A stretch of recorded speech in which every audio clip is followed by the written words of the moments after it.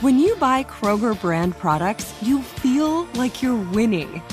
That's because they offer proven quality at lower than low prices. In fact, we guarantee that you and your family will love how Kroger brand products taste, or you get your money back. So next time you're shopping for the family, look for delicious Kroger brand products, because they'll make you all feel like you're winning. Shop now, in-store, or online. Kroger, fresh for everyone. What does every grocery store aisle now have in common? Products that come in paper packaging. And we don't just mean the obvious ones like cereal boxes and juice cartons. From beauty products to boxed water, there are more opportunities to go papertarian than ever before. So why should you? Because paper comes from a renewable resource and can be recycled up to 7 times. Simply put, it's the smart choice for the environment. And it turns out, the easiest choice for you. Learn more at howlifeunfolds.com/papertarian. Get emotional with me, Radhi Devlukia, in my new podcast, A Really Good Cry. We're going to be talking with some of my best friends. I didn't know we were going to go there on this. People that I admire. When we say listen to your body, really tune into what's going on. Authors of books that have changed my life. Now you're talking about sympathy, which is different than empathy, right? Never forget, it's okay to cry as long as you make it a really good one. Listen to A Really Good Cry with Radhi Devlukia on the iHeartRadio app, Apple Podcasts, or wherever you get your podcasts. Go behind the wheel and under the hood on everything automotive with high-speed stuff from HowStuffWorks.com. Welcome to the podcast. I'm Ben Bolin here with Daredevil auto editor Scott Benjamin. How are you doing today, Scott? I'm doing fantastic, Ben. How are you? I'm doing well. I'm actually amazed to see you so remarkably calm after that blazing example of stunt driving I saw you pulling on the highway coming into work. I don't know about blazing, but actually I'm surprised to hear that you're even on the highway in that car that you have. Yes, that's a miracle, and it's amazing in itself. I've got to say, though, I'm impressed. Maybe I had the wrong picture. You nerves as still. Oh yeah, I like to push it every now and then when it's safe. I like to bump it up a little bit if I can. So you're a speed enthusiast, you would say. I definitely am. Yes, I am. Well, it's very interesting that you mentioned that, Scott, because our topic today actually is speed, where we've been with speed, what's really fast now, and how fast we think we could go in the future. So I guess the best way to start out, let's just go right for the epitome of speed. What is the fastest we can go on land right now? Well, I guess the best way to determine that is by the land speed record. We've got current land speed record is now supersonic. It's above Mach 1. The latest is just above 760 miles per hour, which is right at that point. So we're now achieving Mach 1 on land in what's considered to be a car. So there's a person in there. There is a person in there. That's right. Now there are other speed measurements that are taken. We can propel things faster than that, of course. Okay. Unmanned items such as you've heard of rocket sled on rails, right? Yeah, it's a figure of speech. Yeah, right? Sure. Yeah, we have tested. Well, not we, but at an Air Force base in the United States, they've tested a rocket sled that was on rails, unmanned, of course. That it went 6,500 miles per hour. 6,500. Yeah, a little faster than that actually. So that is that translates to around Mach 8.5 or just above that. Wow, so now that's crazy. So they took a rocket basically, strapped it onto something that could go on railroad tracks, right? On rails, yes. Okay, yeah. And they haven't put a person on that yet. No. I don't think a human would much appreciate going 7,000 miles per hour or close to it. Anyways. Well, you're the one who likes to go fast, my friend. Now that's the fastest we've got. Now, what obstacles have we had to kind of overcome to get there? Oh, well, there's quite a few. There's gravity. That's probably the biggest one. You've got rolling resistance. There's wind resistance. There's inefficiency in the vehicle that you're driving. So trying to get the power from the engine or whatever is propelling it to translate into driving that vehicle forward. That takes away a lot of the energy that's actually produced. So you could have a vehicle that's really what you think is very efficient, but you're losing all this power from the engine to the wheels. And once it gets to the wheels, then you've got everything that I just mentioned. So it takes away from it. Now, if we were in a vacuum, or maybe out in space, which is a vacuum, you could. Of course, human could travel at several thousands of miles per hour, no problem. Any vehicle, it could be any shape, It's that initial thrust really that does it. Well, what used to be fast? Actually, Ben, I like talking about speed in the past because it gives us a picture of where we were, where we are now, and so we don't necessarily take for granted where we are now. You mentioned that on the highway, we travel at high rates of speed right now, and if you look back, there's one clear example of this that I like to point out is that the Indianapolis 500. That's a celebration of speed. That's everything about racing and fast cars, and it's great sport to watch. I really enjoy the Indianapolis 500 every year. And they go hundreds of miles an hour right now. Yeah, they go over 200 miles an hour. Wow. At times, around 220. I don't know the exact number, but it's somewhere up there. In the past, if you could take the very first Indianapolis 500 as an example, that was in 1911, and the winner, his average speed was 74 miles per hour. And that doesn't sound like much now, of course. We travel that fast on the highway or faster a lot of times. I can do that in my hatchback. All right, I did it once. I'm not going to try it again. Yeah, too much shaking probably going on. It's 74 miles per hour, but that's over 500 miles per hour. And again, that's a century ago. So you look at the speeds now in 2008, and we've doubled that. The 2008 winner of the Indianapolis 500 went. I think it was 143 miles per hour was the average speed. And again, that doesn't sound all that fast. They're capable of 220, but for an average over 500 miles, 143 is pretty fast for an average. So doubling that's pretty impressive, I think. And if we can look forward or forecast that we're going to double that again in a century, I don't think we can.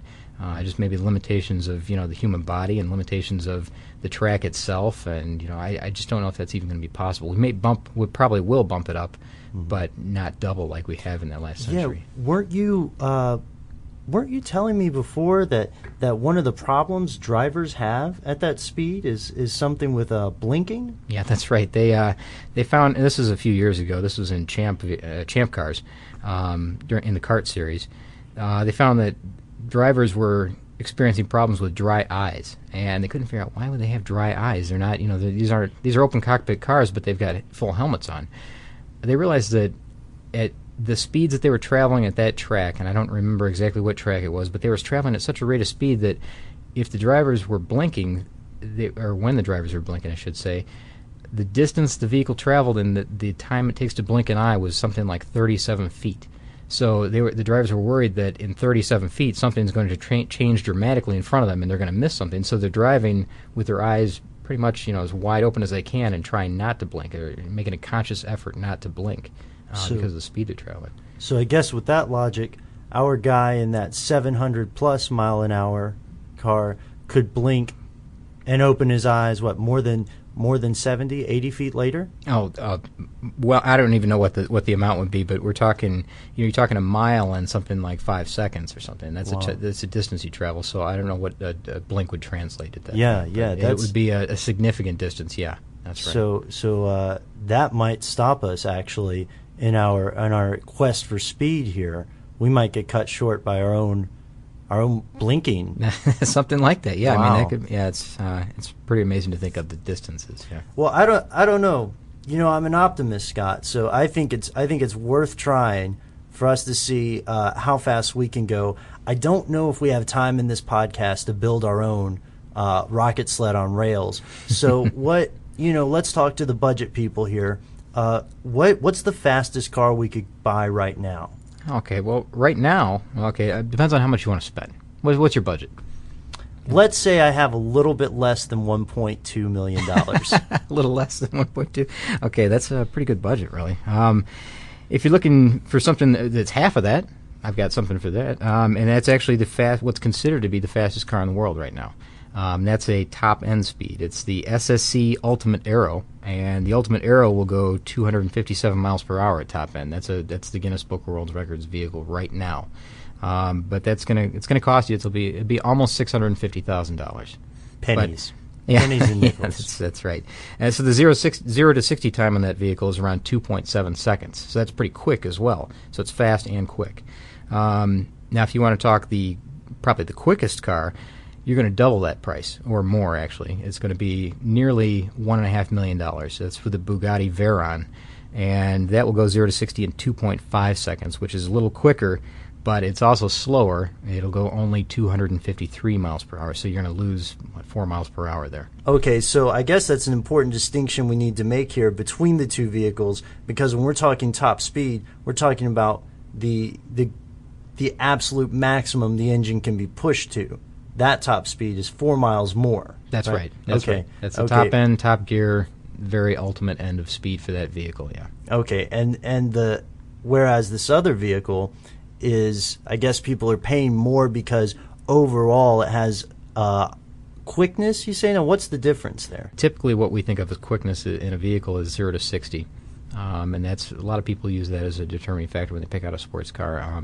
They have brand loyalty that they want a Corvette, or they want something that is capable, that they want the Viper or something like that.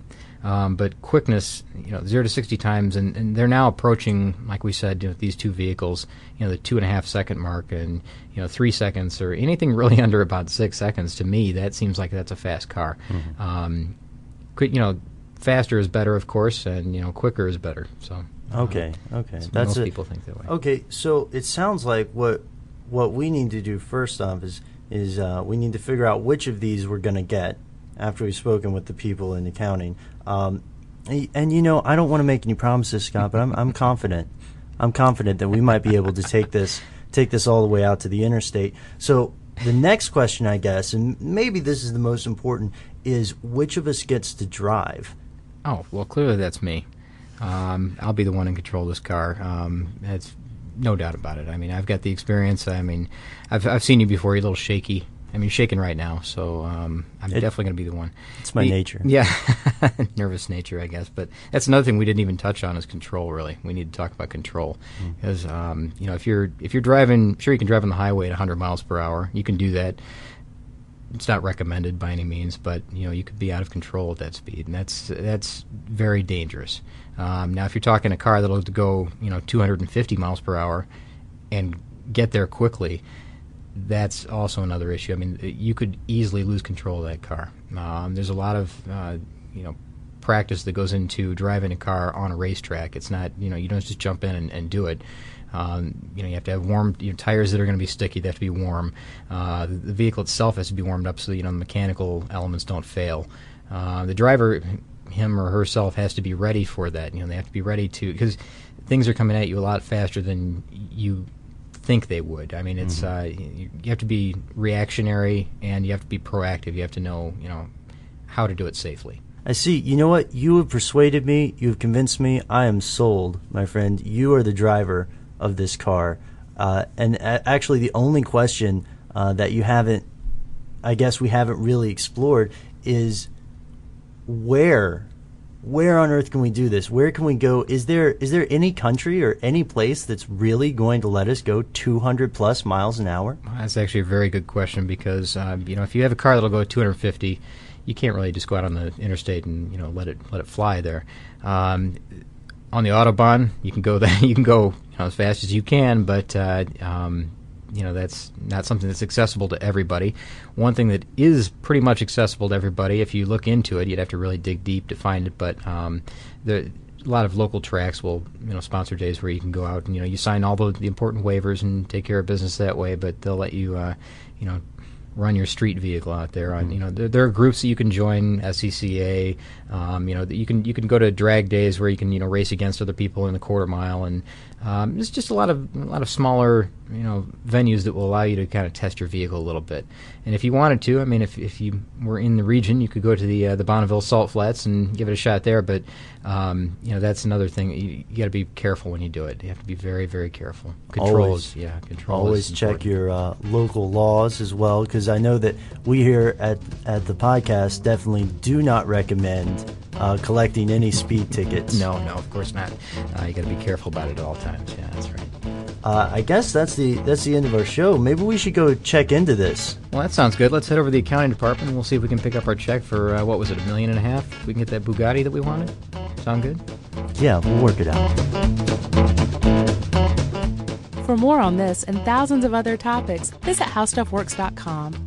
Let us know what you think. Send an email to podcast@howstuffworks.com.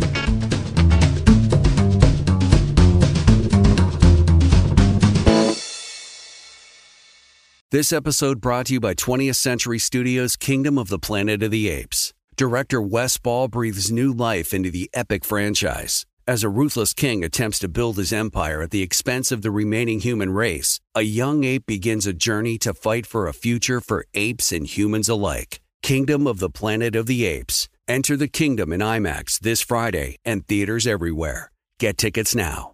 Get emotional with me, Radhi Devlukia, in my new podcast, A Really Good Cry. We're going to be talking with some of my best friends. I didn't know we were going to go there on this.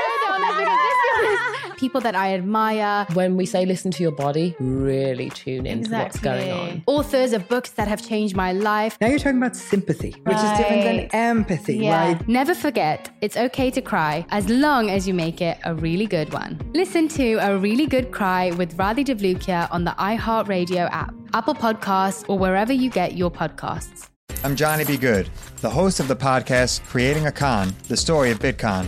This podcast dives deep into the story of Ray Trapani and his company Centratech. I'll explore how three 20-somethings built a company out of lies, deceit, and greed. I've been saying since a very young age that I was going to be a millionaire. If someone's like, oh, what's your best way of making money? I'm like, oh, we should start some sort of scheme. Listen to Creating a Con, the story of Bitcoin on the iHeartRadio app, Apple Podcasts, or wherever you get your podcasts.